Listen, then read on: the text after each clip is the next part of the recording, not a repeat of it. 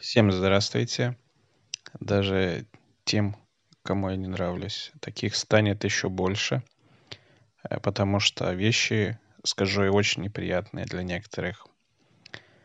Значит, что меня сподвигло на запись, это то, что я только что прочитал в новостях, то, что кандидат, который победил на выборах по голосам, но в этом сомнений нет. Тихановская, она уже находится якобы в Литве. Ну, информация это не подтвержденная и, в принципе, не имеет значения, где он находится, в Минске, в Литве или в какой-то другой стране, потому что она не присутствует среди демонстрантов на улице, не водит толпу на захват ментовки, как Козулин там в 6 году делал и так далее. То есть все это выглядит как какой-то фарс. Естественно, огромное количество людей живет в городе Минске. Большинство из них имеет возможность не работать, не ходить на работу и, значит, излучать вот праведный гнев. А основная масса никогда не выйдет, потому что они, во-первых, 25 лет никуда не выходили, и следующие 25 лет никуда не выйдут. А основная масса тут приезжая, и для них это вообще в диковинку, что можно вообще по улице ходить и что-то там против ментов требовать. Вот. Я, конечно, видел этих ментов всех, да, вот, грубо говоря, лицом к лицу стоял, но это было очень давно. Там в 6 году и так далее. То есть тогда они выглядели как, ну, просто тренированная армия, вот эти вот, как там, золотые плащи там или как их там из «Игры престолов», вот эти кастраты там. Ну, в общем, им все пофиг было. Они чувствовали безнаказанность. А сейчас по новостям вот иногда идет, что там кто-то там щиты опускает. Ну, скорее всего, просто толпа небольшая, поэтому можно щиты опустить. Надо понимать, что мент, когда почувствует опасность, у него же оружие есть. Вот, так что значит насчет Тихановской? Ну, уехала она и уехала, ну, бог с ней, потому что как бы требовать от человека, которого бросили на растерзание в эту пучину неподготовленного, что-то вообще, по-моему, мы не имеем права вообще от нее что-то требовать. То, что она вообще жива, это уже удача, потому что вполне возможно, что ее могли прикончить. Не обязательно это спецслужбы будут. В стране полно придурков, которые бегают, значит, с красными флагами СССР и так далее. То есть они чувствуют то, что после того, что они совершат, ничего им не будет, потому что у нас до сих пор Дзержинскому венки носят в центре города, памятник всегда утопает в цветах, Ленин на каждом углу, то есть, ну, соответственно, у человека, у которого поражен мозг поражен коммунизмом, он, соответственно, до сих пор живет в Советском Союзе, где все, кто против советской власти, значит, ну, их можно мочить. Ну, как на Филиппинах, Дуэрте, он сказал, если вы видите наркоторговца, можете его завалить, вам ничего не будет. Ну, точно так же эти коммуняки недобитые считают, что если они будут беспределить, то их дело правое, значит, они за власть. Ну, потому что им дают повод так себя считать. И вот все вот эти цирки Шапито, когда они там орут песни на площади, там коммунистические бегают с этими флажками этими желто-коричневыми и полосатыми. Ну, в общем, все это вполне поощряется. Ну ладно, давайте про Тихановскую продолжим. Хотя, в принципе, про нее, в принципе, говорить-то не о чем. Потому что, ну, она не может на себя брать ответственность за происходящее событие, потому что она как бы вступила в некий временный союз с этими вот отбросами, вот этими Цепкало, Бабарика, там, может, еще кто-то, я не знаю. Замечал даже какой-то пару строк, что она с каким-то там Дмитрием или Шершенем этим, не знаю, ну, это два подставных. А все подставные, в принципе.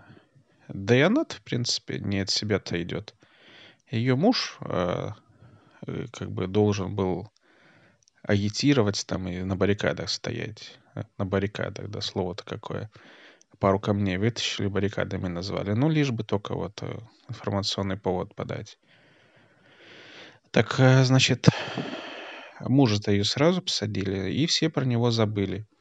Раскручивалась вот информационная повод по поводу Цепкала и Бабарика. Ну, Цепкало это вообще как бы, ну, классический КГБшник, потому что он был в системе власти, его поставили управлять парком высоких технологий. Это значит место, куда хотели свозить всех иностранцев, вот эти все компании айтишные, Microsoft, там орали, Google будет. Ну, я не знаю, что там сейчас находится, но, по-моему, значит, это просто типа свободной экономической зоны с отсутствующим налогообложением, потому что то налогообложение, которое у них есть, оно, ну, практически несущественное там.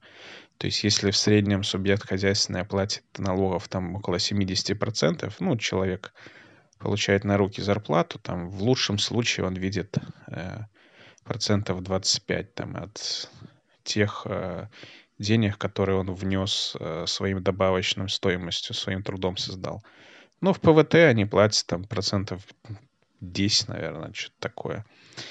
Значит, ну и плюс там непонятно, как они зарплату получают. По-моему, там все через доллары там идет у них. У них зарплаты к доллару привязаны. Это не имеет значения к текущему обсуждению. Но я просто говорю, кто такой Цепкало. То есть это человек, который поставил, был смотрящим за этой отраслью. Она была незначительной, но для того, чтобы мы в сводках, мы это не я с кем-то, а страна, она, чтобы в сводках мелькала не как какая-то там советская хроника, там, где парады проводят несколько раз в год военной техники, а как нечто, где делают вайбер и игру про танки, то, значит, нужно было создать вот эту вот зону, ну, зона, да, огражденная забором, где вот смотрящий был этот товарищ. Ну, сами понимаете, чиновник, или он может себя не называть, ну, ладно, пошел он нахрен, короче, это какой там отброс. А Бабарика это вообще чмо. Какой-то банкир там решил, значит, повестись на поводу у кремлевских, значит, этих пропагандистов. В итоге его слили как... Ну, кто он такой, в принципе? Он никакого веса не имел. О нем вообще, в принципе, узнали после того, как он начал проплачивать свои интервью в СМИ. В общем, никто. Ни что один, что второй. Два еще мужчины, это вообще как бы ну, нонеймы. И баба какая-то, она где-то светилась, я забыл, кто она. Не Тихановская, а другая, там, Конопатская какая-то. Вот, значит, про Тихановскую я сказал. Вот, ну, значит, я надеюсь, что она в полном порядке. И понятное дело, что ее шантажирует то, что мужа там в тюрьме там и порежут на куски. Поэтому она не готова к этим событиям. И что бы она ни сделала, к ней вопросов никаких нет. Хоть она даже там с Лукашенко начнет за руку здороваться, как Кличко с Януковичем. Ничего, все можно ей простить. Потому что она уже как бы, ну, прыгнула выше головы. А если вспомнить то, что было в начале, ее вот внешний вид, такой, знаете ли, какой-то испуганный, то есть не готовый. А потом она один раз появилась в кадре. Это был один раз. То есть она-то, в принципе, недолгое время существует в медиапространстве. Но один раз я как бы увидел, как она выглядит. Ну, там просто такая работа стилиста была. Ее было не узнать. И все. То есть на этом все закончилось. Видимо, ей не понравилось такое преображение. Видно было то, что она вернулась к своему прежнему образу. Либо наоборот, ее пиарщики изменили ее внешность до более такой приземленной. Видимо, реакция не понравилась, то, что, ну, надо понимать, что все вот эти вот средства на поездки и прочее она получает от этих Цепкал и Бабарик, от ее штаба. Ну, эти-то вообще все убежали уже, а Бабарика сидит в тюрьме там. и будет сидеть долго еще. А все остальные сбежали в Москву. Ну, в принципе, куда они еще могли сбежать? Хорошо, хоть она-то хоть не в Москву сбежала. Это хоть единственный, ну, положительный момент в этой ситуации. Вот, значит, произошло то, что, значит, ее проинформировали там, так сказать, обучили, как себя вести и так далее. Ну, хотя, в принципе, за такой короткий период времени невозможно никого ничему обучить. И все-таки она, ну, ведет себя натуральным образом. Натуральным образом. Как я уже говорил, не нужно вокруг человека, который не имеет почвы и истории за собой, невозможно, то есть вообще какие-то выводы делать, потому что заявлять перед огромной толпой то, что мне не надо власть, я через 6 месяцев, если я побеждаю, я провожу новые выборы, это деструктивный подход, то есть народа у нашего есть такое свойство, что они любят, когда и кнутом гоняют, потому что вот это поколение, которое сейчас выросло, вот на которое делают ставки, это провал, то есть провалище. Вот эти зумеры, которые родились, а, я не могу такой временной интервал провести, наверное, после 90-го года, то есть 30 лет, которым сейчас, это, в принципе, безвольная биомасса, из которой веревки можно видеть, поэтому им нужен кнут. То есть как пришел Лукашенко? Он сказал, я там буду, значит, заводы запускать, врал, грубо говоря, заводы запускать, там что-то про женщин шутил там в грубой форме и так далее. Неуважительно отзывался. И вот это вот стадо вот поверило ему совковое. Ну, совковое, это понятное дело, они без кнута вообще ничего не могут. А сейчас у людей интернет, они хотят жить так же, как, ну, не будем про американцев и немцев говорить, ну, там, швейцарцев, допустим, да. Попроще что-нибудь возьмем. Вот как поляки хотят жить.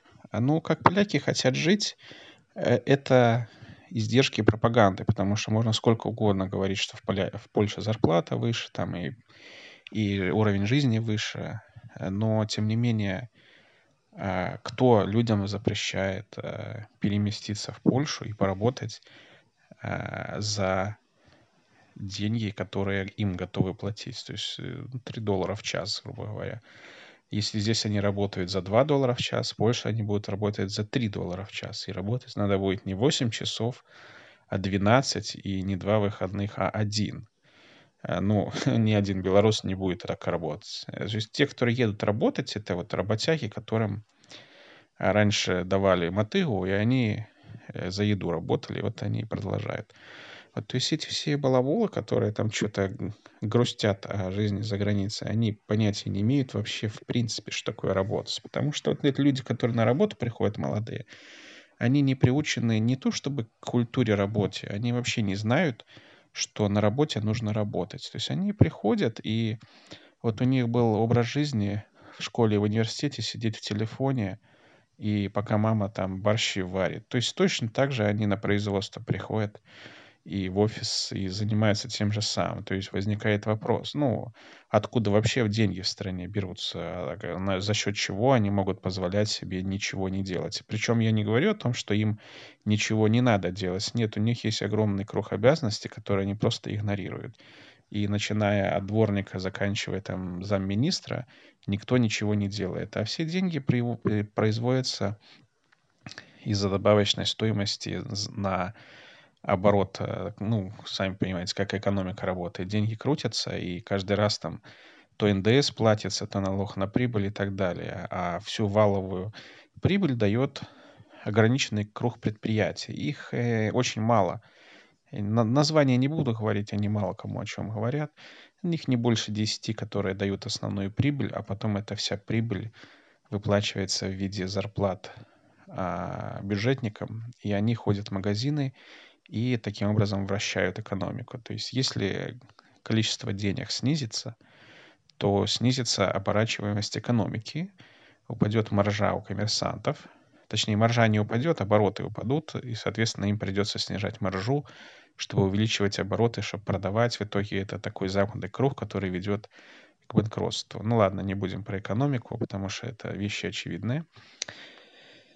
Так вот, эти люди, которые не собираются на работе работать, не собираются вообще ничего не делать, они составляют сейчас основную массу той молодежи, которая выражает протестное настроение. То есть если в Минске еще есть люди, которые не боятся ничего потерять, потому что папа, мама, дедушка, бабушка, накопления и так далее, то приезжие это, в принципе, они безвольные создания, и делать на них основу — это заведомо проигрышная ситуация. В регионах это вообще караул, там, как я описывал, телефон и борщ, и так это все и происходит. И, конечно, примитивное сравнение, но вы будете смеяться, но это в действительности так дело и обстоит. То есть люди ходят на работу, быстрее ждут конца рабочего дня, приходят домой, и дальше сценариев несколько, но они все, по сути, одинаковые. Либо напиться, либо поиграть в танки, в игру, которая разрушает мозг, либо, значит, сидеть в телефоне и переписываться там с какими-то сообщениями. Очень мало людей занимается самообразованием, и это количество людей постепенно снижается, потому что заниматься самообразованиями в этой стране никакого смысла нет. Каким бы ты умным не был, здесь просто... Ну, конечно, если взять отдельного человека, имеет смысл, а если взять большую массу людей, смысла мало. Ну, вообще он отсутствует, потому что количество запросов на таких людей, которые имеют мотивацию и, значит, у них есть инициатива, оно небольшое, потому что все заструктурировано, система не приемлет всяких вот таких инноваторов и активных людей, и всяческими способами, это не имеется в виду фирма какая-то, которая их подавляет, а вообще просто система в стране так устроена, что будешь слишком инициативным, будешь слишком умным, будешь вызывать к себе повышенное внимание, и ну, руководители, которые над ним будут чувствовать, что этот человек опасен для их компетенций, не дай бог он даже больше их знает, а что, скорее всего, уже заведомо так ну, дело обстоит, что этот человек более компетентен и он не нужен. Таких людей просто даже выживут, пошел он нахер, короче. А за границу он ехать не может, языка не знает и так далее. Так, в общем, такая вот ситуация складывается, что население постепенно деградирует, и за 26 лет оно деградировало до неузнаваемости. Это уже не та страна, которая была в 94 году, когда люди, меньшинство, вот было активное меньшинство, а, которое было объединено вот, национальным таким движением, Зенона Поздняка имею в виду. Это была часть общества, которая, ну, в то время оно выражало свою позицию, это была как бы партия. Ну, кстати, в эту партию Поздняка вступить невозможно. Я несколько раз пытался. Не существует точек входа туда. То есть это закрытый клуб каких-то там масонов, которые живут своей жизнью. И, в принципе, я понимаю, почему. Потому что очень много КГБшников пытается туда проникнуть. Но вместе с тем это говорит лишь о том, что они не заинтересованы в расширении своей вот, политической силы. Они еще к тому же на две части разделились. Ну ладно, давайте не будем про них.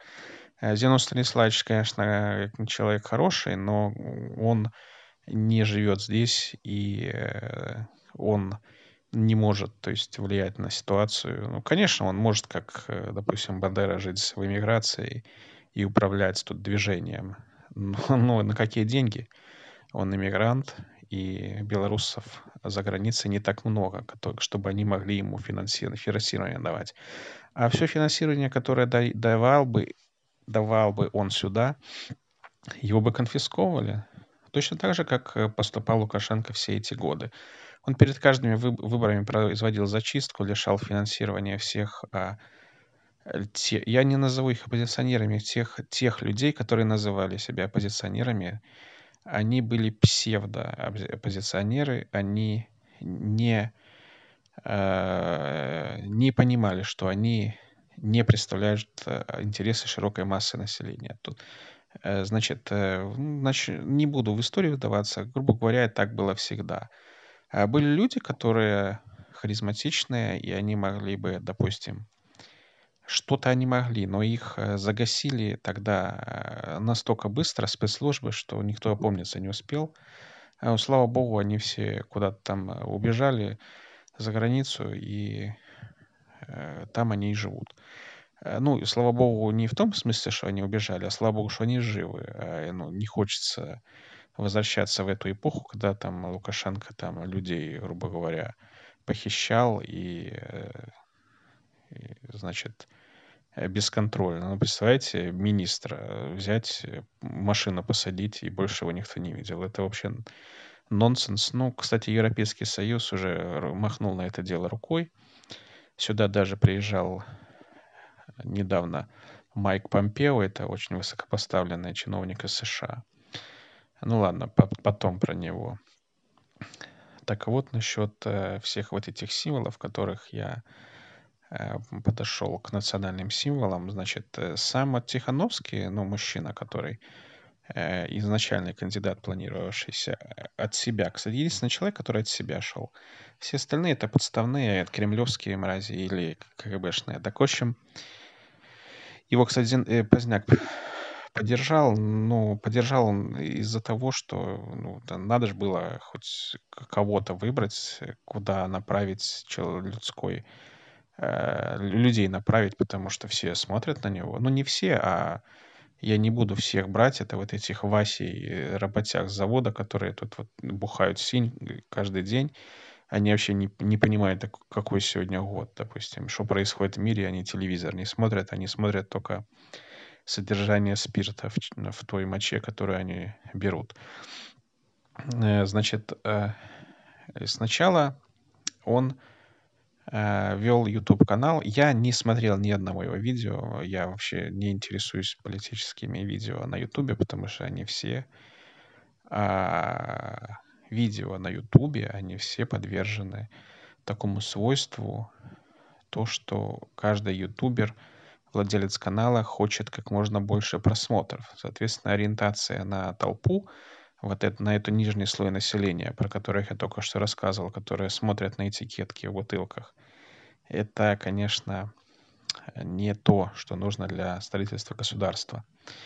Для того, чтобы государство построить, нужна ставка на элиту общества. Элита общества вот на данный момент это группа олигархов, которые играют в хоккей с Лукашенко, и они управляют страной, и все остальные, даже богатые люди, которые не играют в хоккей, они просто живут в том пространстве до того времени, пока их бизнес не понравится какому-то хоккеисту, и они быстро лишатся этого бизнеса, ну, либо у них его купят за небольшую стоимость, либо просто отожмут. Вот как сейчас происходит с сигаретным бизнесом.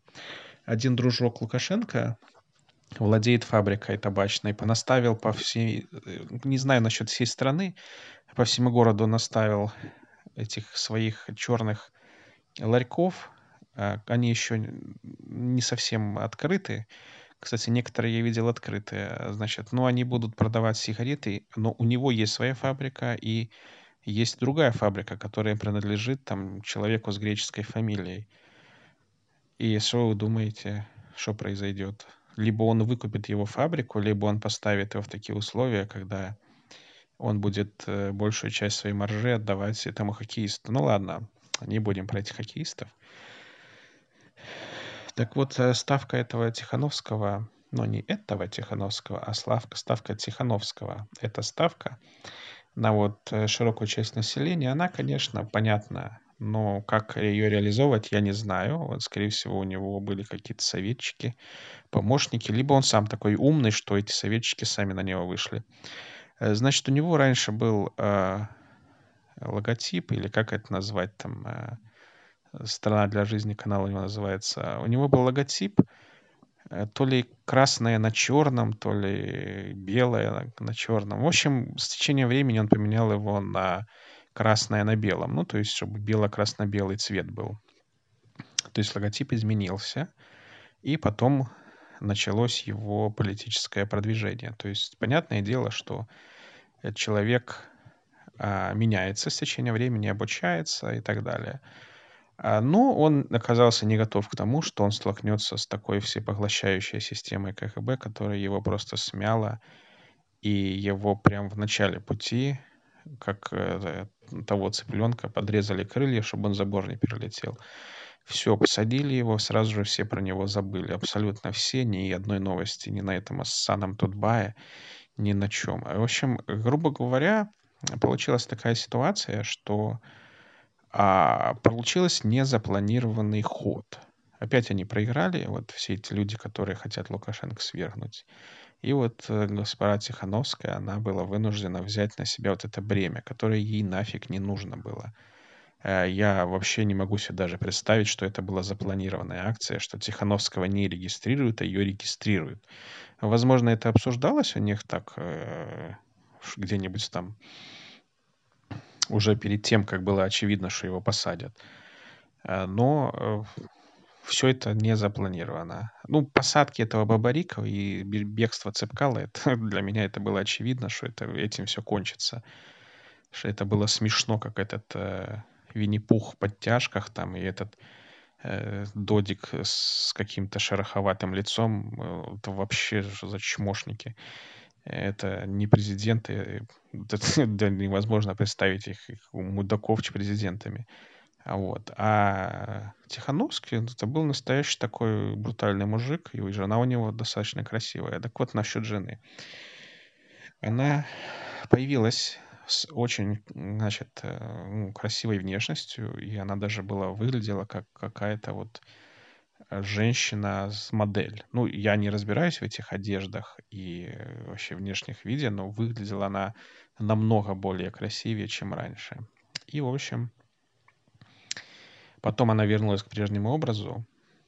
Либо еще есть, конечно, версия, что ее вернули к образу вот эти вот, понимаете, уехала вот эта вот шайка Бабарики сразу же, Цепкала один уехал, жену оставил, жена осталась, давала как бы деньги перенаправляла. Ну, понимаете, москвичи, они поняли, что их два проекта провалились, а может их больше было этих проектов, и решили поддержать хоть какой-то протест, как они это называли, хоть какой-то, хотя там же не дураки сидят, они видят, что протестное население сильное, начали давать ей деньги, а каналом выступала жена Цепкала. Ну, в итоге они все убежали в Москву, и с того момента, как вот жена Цепкала уехала в Москву, стало очевидно, что москвичи кинули, значит, ее. То есть, в принципе, все, что москвичи не делают, ну, не москвичи, а кремлевские, это всегда все плохо кончается. Все кандидаты, которых они поддерживали в предыдущие выборы, они все были замордованы в застенках, и они все были с подорванным здоровьем, эвакуированы куда-то там за границу. Не помню, какие страны, один в Великобритании. По-моему, они все в Лондон свалили, потому что в Лондоне русских больше, чем англичан, по моему ощущениям. Так, в общем, это все произошло таким образом, что Москва отказалась от поддержки Тихановской, и, соответственно, ну, предательство это называется, потому что Бабарику кинули, а Тихановская понимала, что она не может ездить на велосипеде по стране и выступать. Нужны хотя бы небольшие деньги для вот этих всех мероприятий. Вот. А вот эти вот подмазавшиеся цепкалы и прочие, то ли им нужно отмыть деньги, то ли освоить бюджет, я не знаю. Ну, то есть вот это вот зашквар вот с этими ублюдками, этими кремлевскими подставными быдлами, вот очень сильно подорвал ее веру Тихановской во все, что она делает. То есть даже если она никуда не убежала, но, конечно же, убежала. Как она вообще могла выехать в Литву? Все границы контролируются, и как только бы она появилась на границе, там сразу же бы ее арестовали. То есть это либо было сделано с указания Лукашенко, ну, если она начинает куда-то убегать, выпустить ее, либо она сама попросила о том, чтобы ее выпустили. Потому что куда бы она ни пошла, за ней везде надзор. Тут по городу летают вертолеты вот, с утра до вечера. И эти вертолеты, они смотрят, где люди собираются, там Возможно, есть какие-то средства у них специальные, чтобы контролировать ее перемещение. Там, в общем, тут как бы уже мир будущего, где за каждым человеком можно смотреть и видеть все, что он делает. Ну, то, что тут интернета нет уже третий день, это вообще отдельная история. Ну, нету и нету. Как будто жизнь-то не кончится, если интернета нет. А вот все вот эти люди, которые протестуют, они же как привыкли протестовать? Сидеть, как я уже рассказывал, на работе в телефоне и переговариваться между собой голосовыми или текстом. В принципе, это и вся их работа. Вся их работа — это поглощать кислород и выпускать углекислый газ, превращать кислород в углекислый газ. Вот это вся их работа.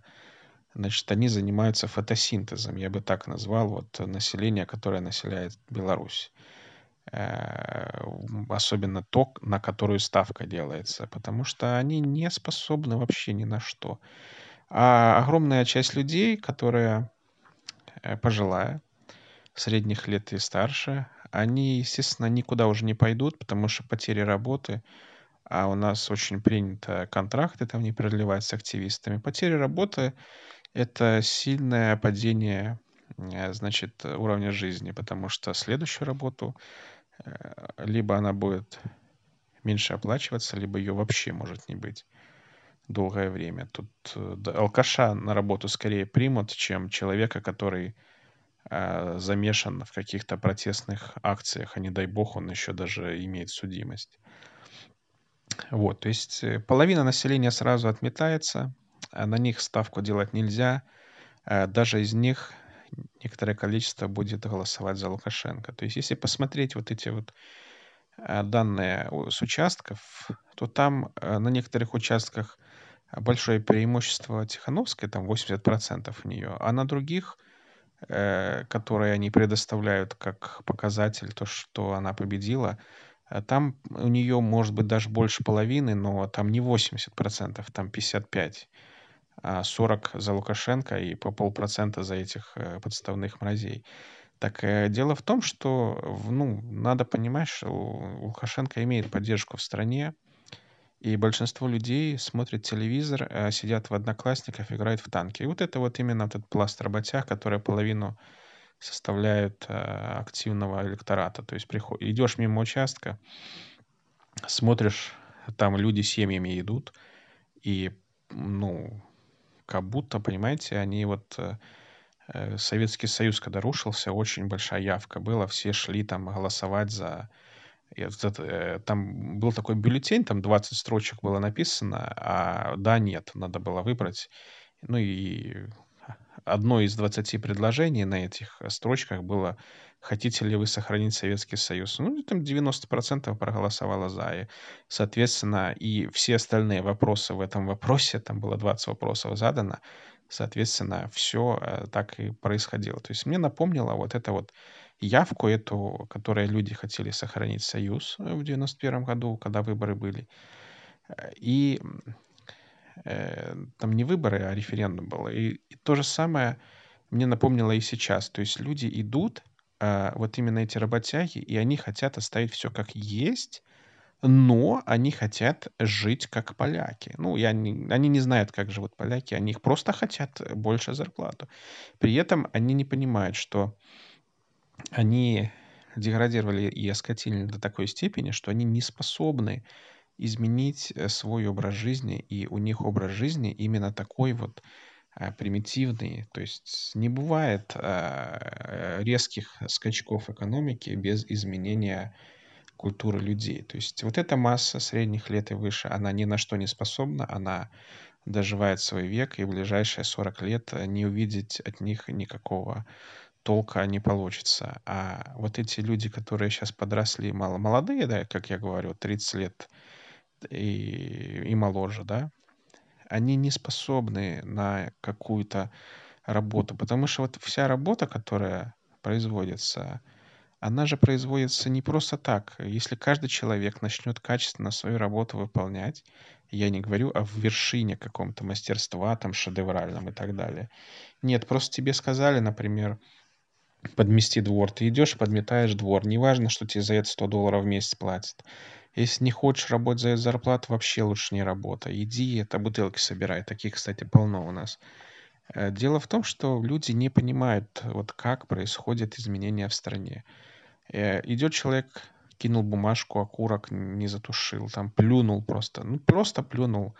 Я, кстати, тоже плюю, но я плюю не на тротуар, а в траву, потому что, ну, это же вода все-таки, и в траве она, ну, ни у кого же нет желания, допустим, идешь по улице, бах, там, снимает шмайку там и голым торсом падаешь на траву и загораешь. Вот такого нет, уже город грязный, очень много выхлопов, машины ездят, грязь, шмых. Но если ты идешь и траву видишь, ну, ты как бы не будешь же в нее садиться и гадить, понимаете, там, мочиться и так далее. Плюнуть можно, ладно, бог с ним. Так вот, когда бросают бумажки, окурки, бутылки, выбрасывают даже стеклянные, бьют, то есть, ну вот, идешь, грубо говоря, по какой-нибудь тропинке мимо домов и видишь вокруг битые бутылки.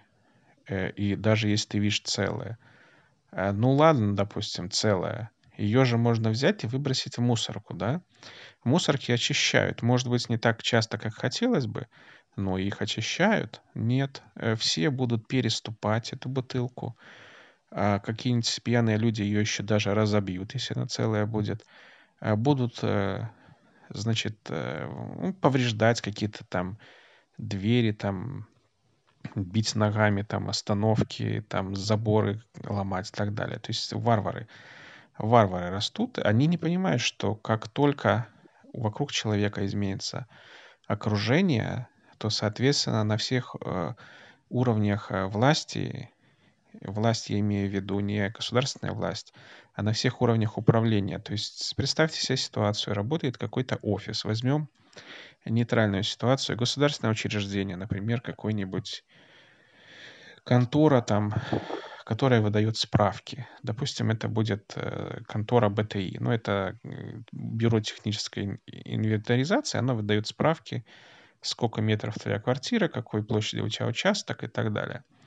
То есть сидит какая-то вот дамочка 20 лет. Она сидела в телефоне 5 лет в универе, и сейчас она и планирует до пенсии в телефоне просидеть на работе. И что у нее на уме? То есть приходит человек, а люди, когда работаешь с людьми, это невыносимо. Люди же все тупые, озлобленные, и они не понимают элементарных вещей. Приходит там опечатка, не то заполнил, а бланки там с 80-х годов, там еще надо заполнять год там 199 и цифру надо вставить. Это нормальное явление. Это даже не 2.0.0, не 2.0.1, а вообще там бывает и такое, да. И человек просто не понимает, что ему писать там, понимаете? Он что-то не так записал, там надо фамилию и подпись, он поменял, перепутал местами, что-то сделал.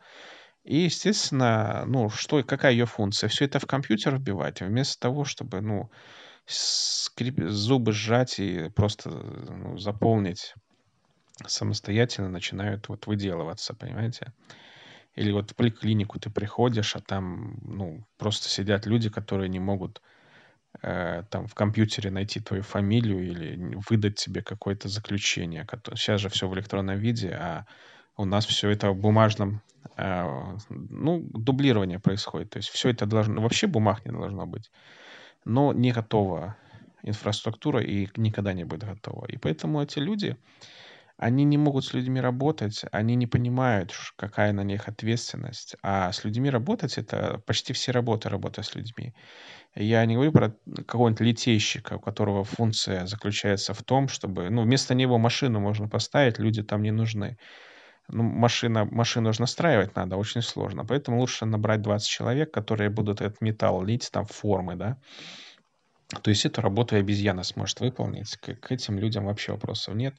Они и через 20 или через 30 лет, их функция, и 100 лет назад они делали то же самое. Поэтому их производительность труда заключается лишь в том, что они выливают дорогую деталь, а у этой детали добавочная стоимость настолько большая, что производство может себе позволить вот эти вот издержки, платить небольшую зарплату вот этим людям, потому что в сравнении с продукцией, сколько они зарабатывают, то есть их стоимость труда незначительная. А вот все остальные, Вот все эти магазины там и так далее, конторы, какие-то сферы услуг, парикмахерские, там все завязано на том, что нужна большая оборачиваемость и клиентоориентированность. Ничего подобного нет в стране, всем плевать на клиентуру. Звонишь куда-то там, что-то спрашиваешь, тебе на том конце говорят: «Алло».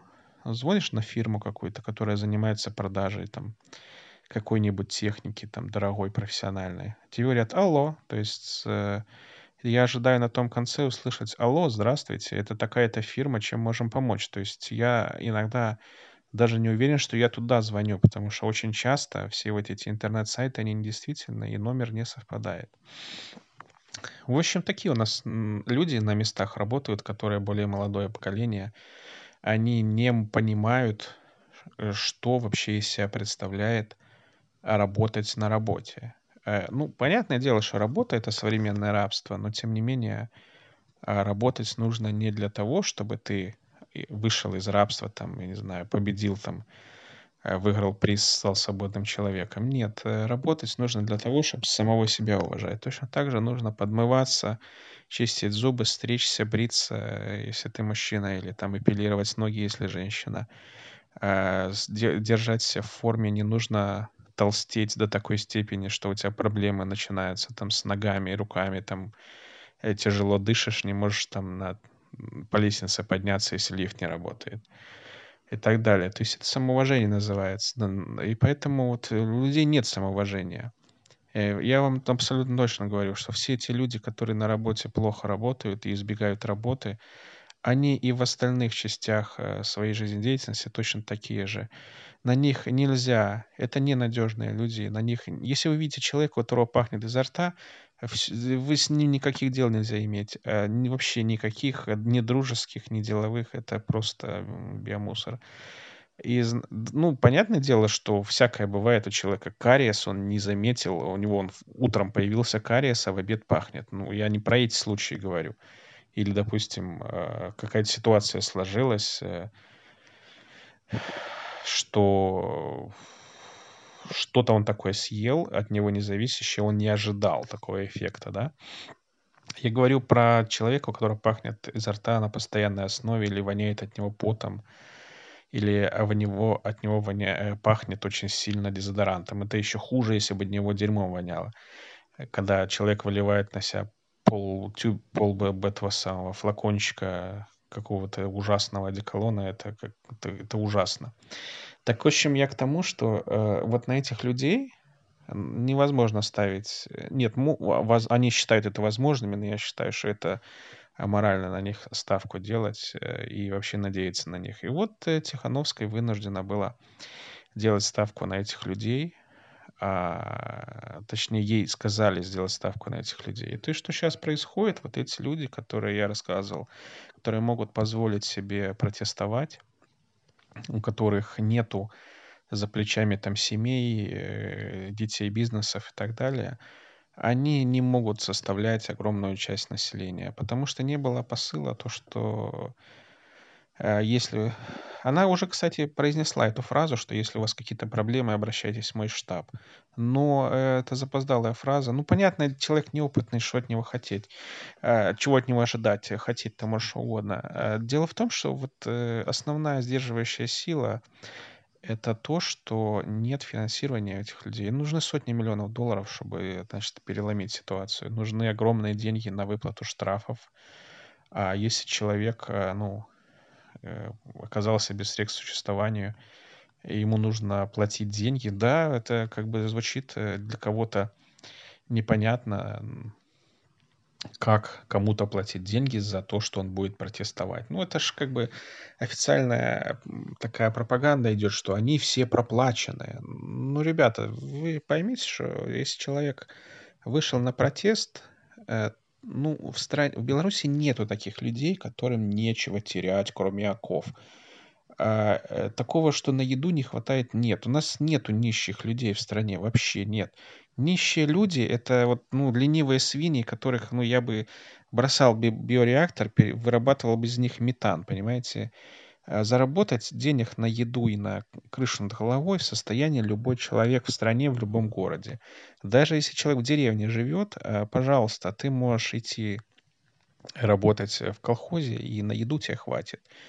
Дело в том, что все вот эти вот заявления, ну, Тихановской и так далее, они вот как-то режут слух, что ли, или как сказать. Во-первых, скорее всего, в ее штабе есть какой-то координатор КГБ, который вот палки в колеса ставит и заставляет ее говорить какие-то вещи несусветные. Типа там то, что она не за власть борется, а за перевыборы. Или, допустим, то, что вот эти вот цыпкаловские мрази ей насоветовали на то, что нужно, значит, там и делать эти гастроли по стране, там собирать какие-то митинги. Дело в том, что это все на нее навесили специально кучу обязанностей, потому что вот эта ссанина Цепкало там не справился, или точнее саботировал все это. Вот, скорее всего, деньги его спиздил и сбежал. Сказал, что украли. Бабарик это вообще лох. И, короче, я к тому, что вот на нее специально понавешали кучу проблем для того, чтобы она не справилась. Ну, это не ее вина, это вина тех, кто это сделал. Надо констатировать, что КГБ, ну, работает лучше, чем их противники. Несмотря на то, что это аморальная структура, ну, вы поймите, что вот именно вот у этих людей, которые занимаются контролем за сохранением власти, уж у этих людей социальные гарантии в полном порядке. Они точно знают, что что бы они ни делали, даже их, если завтра пристрелят или они погибнут при исполнении, или даже просто он подскользнется где-нибудь на катании на лыжах, шею свернет и сдохнет, и государство будет его семье зеленую дорогу обеспечивать всю оставшуюся жизнь, и, возможно, даже не в одном поколении. Поэтому вот такие нужны гарантии давать тем людям, которые должны будут выражать протест. Никаких этих действий не было произведено. То есть если даже вот эта обоссанная оппозиция, которая отрабатывала, значит, ну, понимаете, в чем дело? Европейцы раньше платили всем этим отребьям, которые выходили, махали флагами. Я не про бело-черно-белое говорю, много разных флагов было. Там с конями, там еще с чем-то нарисованными. Они, они знали, и им до сих пор платят, потому что, ну, они их подставили, грубо говоря, вот эти все европейские чмошники, там, Меркель и прочие дерьмодемоны. Они их кинули, но так как это не москали, то есть, то они выплачивают им деньги и сейчас на существование. Небольшие, но это лучше, чем на завод ходить. Вот. А москвичи просто кинули. Кинули этих бабарик Цепкало. Ну, Цепкалу, кстати, не кинули. Он вступил в сговор, скорее всего, с КГБшниками. Слился, он даже попросил, чтобы его не зарегистрировали. Его хотели зарегистрировать, он попросил, нет, не надо, я жить хочу, не хочу сидеть как бабарика. Вот, поэтому то, что сейчас происходит, вот протесты людей, это небольшая часть людей. Город Минск огромный, 2 миллиона населения, а возможно даже и больше, никто не считал. Но среди этого количества активных людей пару тысяч, наверное, наберется. Все остальные — это массовка, которые пришли посмотреть, и никто не хочет умирать. То есть тот человек, который там взорвалось у него что-то в руке, ну, это несчастный случай, никто ему в голову не стрелял. Ну, такие случаи будут нарастать по эскалации. То есть если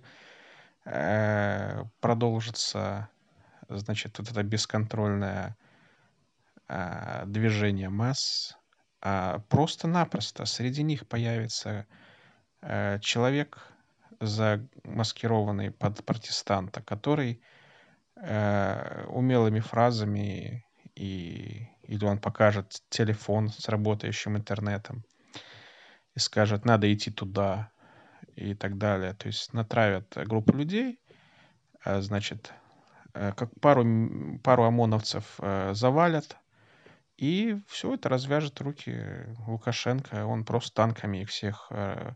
Интернета в стране нет. То есть никто не знает, что происходит. Даже если тут военные самолеты будут летать и бомбить центр Минска, ковровым бомбометанием погибнет там 100 тысяч человек, никто не узнает об этом. Интернет в стране отключен. А для того, чтобы дойти от Кольцевой до центра, это в районе 2 часов нужно идти, и просто преграды выставят в каждом районе, перекроют дороги, никто никуда не выйдет. Поэтому если у кого-то были иллюзии на то, что здесь будет некое подобие, значит, не буду называть Украины, а некое подобие, значит, каких-то революционных настроений, я хочу вам сразу сказать, что это невозможно. Причины я назвал. Это безвольная тупая масса тупых скотов, которая кроме игры на телефоне ничего не умеет делать в этой жизни. И вторая масса, и вторая часть биомассы — это люди, которые сидят перед телевизором, щелкают каналы. Ну, понимаете, у всех кабельное телевидение, спутниковая тарелка у меньше 1% населения, и что они могут там нащелкать. Посмотрите Евроньюз, где мелким шрифтом написано, что Лукашенко набрал 80%. Это Евроньюз вот такие вот дает титры. Евроньюз, кстати, российский канал. Не надо думать, что он европейский. Нет, это российский канал. И все. Никаких других каналов нет. А то, что там какой-то 1% посмотрит по спутниковой тарелке каналы на русском языке, это смешно, конечно. Там то же самое будет, как на Euronews. Позавчерашние новости, которые разрешили показать. Вот. Что касается реакции Европейского Союза, мне на нее наплевать. Я надеюсь, что они просто заткнут свои рты и ни слова не скажут. Это лучшее, что могут сделать эти мрази из Брюсселя. Вот. Трамп там озабочен, в принципе, он озабочен с первого дня своего президентства. Мне плевать, на что он озабочен. То есть остается только одно, понимаете, это выживать, как выживали инакомыслящие и политические диссиденты в Германии в 30-х годах. То есть основная задача у населения — это не попасть в концлагерь, потому что в концлагере плохо кормят, и оттуда не все выходят. Вот чем сейчас стоит заниматься. Вот чем здравомыслящие люди и занимаются. То есть понятное дело, что вы не сможете тоталитарную власть побороть, когда ваше население представляет из себя идеальных рабов, которые счастливы в неведении. Это праведный гнев, что человеку не нравится то, что происходит. Но нужно смотреть трезво на ситуацию. Вот просто нужно немножечко перетерпеть свой праведный гнев и посмотреть. В Европе мы никому не нужны как люди, потому что вместо того, чтобы сделать безвиз, как для украинцев, они нам с февраля, наоборот, подорожание визы сделали на 20 евро. Было 60, стало 80. То есть, понимаете, чтобы в сраную Литву поехать, то 2 часа ехать, даже в эту сраную Литву, чтобы съездить, нужно заплатить 80 евро. Ну, пропуск в этот колхоз, ну это колхоз, Литва — это деревня, в Минске города лучше выглядят, чем в этой ссанине, понимаете? 80 евро пропуск в Литву. А Германия далековато, значит, там все дорого. 80 евро сделай и полос. С июля там они уменьшили стоимость. А какой смысл? Сейчас никуда нельзя уехать. Все закрыто. То есть у нас практически нету заболевших. Там 100 человек в день. Это официальные числа. Но даже если их 500, никакого значения не имеет. Это незначительное количество. Никуда нельзя въехать. То есть нам запрещен везде въезд. В США белорусам вообще просто запрещен въезд и до коронавируса, и после. Можно въезжать только тем, у кого там родственники или там значит, кто-то уже получил визу не туристическую, то есть какую-то рабочую там или человек там артист. То есть ездят туда только те, у которых там родственники. Если у тебя там нет родственников и тебе не больше 60 лет, ты никуда не поедешь. Евросоюз пускают, потому что очень легко белорус пинком под зад возвращается обратно в свой концлагерь. То есть и все эти европейские деятели, я желаю вам пойти на 3 буквы. Я вас ненавижу, и вас ненавидит очень много белорусов, потому что вы предатели. Вы сдали Беларусь на милость Путину. Проиграли в карты, я не знаю. То есть Беларусь отдана на растерзание Путину, то, что он, в принципе, сейчас и делает. Если послушать то, что там всякие Жириновские несут какую-то херню там, он уже там против Лукашенко там гавкает, ну, это просто он выражает мысль Путина, которую Путин не может озвучить по статусу. То есть он дает понять, что Лукашенко, ты нам надоел. Когда был Медведев президентом, он готов уже был от него избавиться, но срок вышел, он не успел, пришел Путин, и они там с Лукашенко договорились на какие-то там дела, при которых он был бы полезен. То есть его участь — это угождать Путину для того, чтобы его здесь не сбросили. Сбросить Лукашенко очень просто. Перестать давать денег, падает катастрофический уровень жизни населения.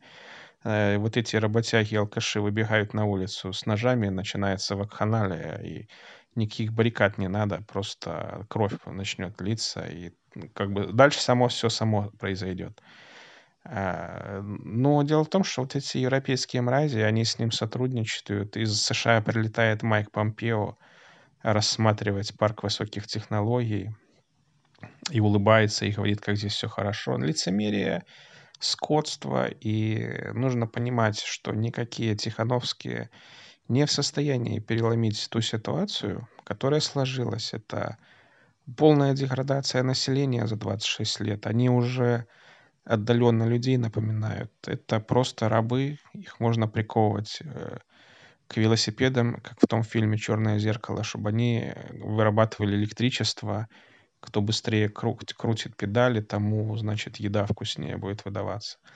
Поэтому, поэтому а никакого прогноза тут не будет. Он уже 26 лет, прогноз этот идет. И поэтому просто нужно дождаться, пока включит интернет, чтобы можно было дальше давить на кнопки, ходить на работу и, значит, скулить там на балконе, как все плохо, на балконе офисном, и бычки бросать не в урну, а так вот, как щелбан делают пальчиком, куда-то туда на асфальт, может, кому-то на голову, потому что ты же дверь закроешь на балконе.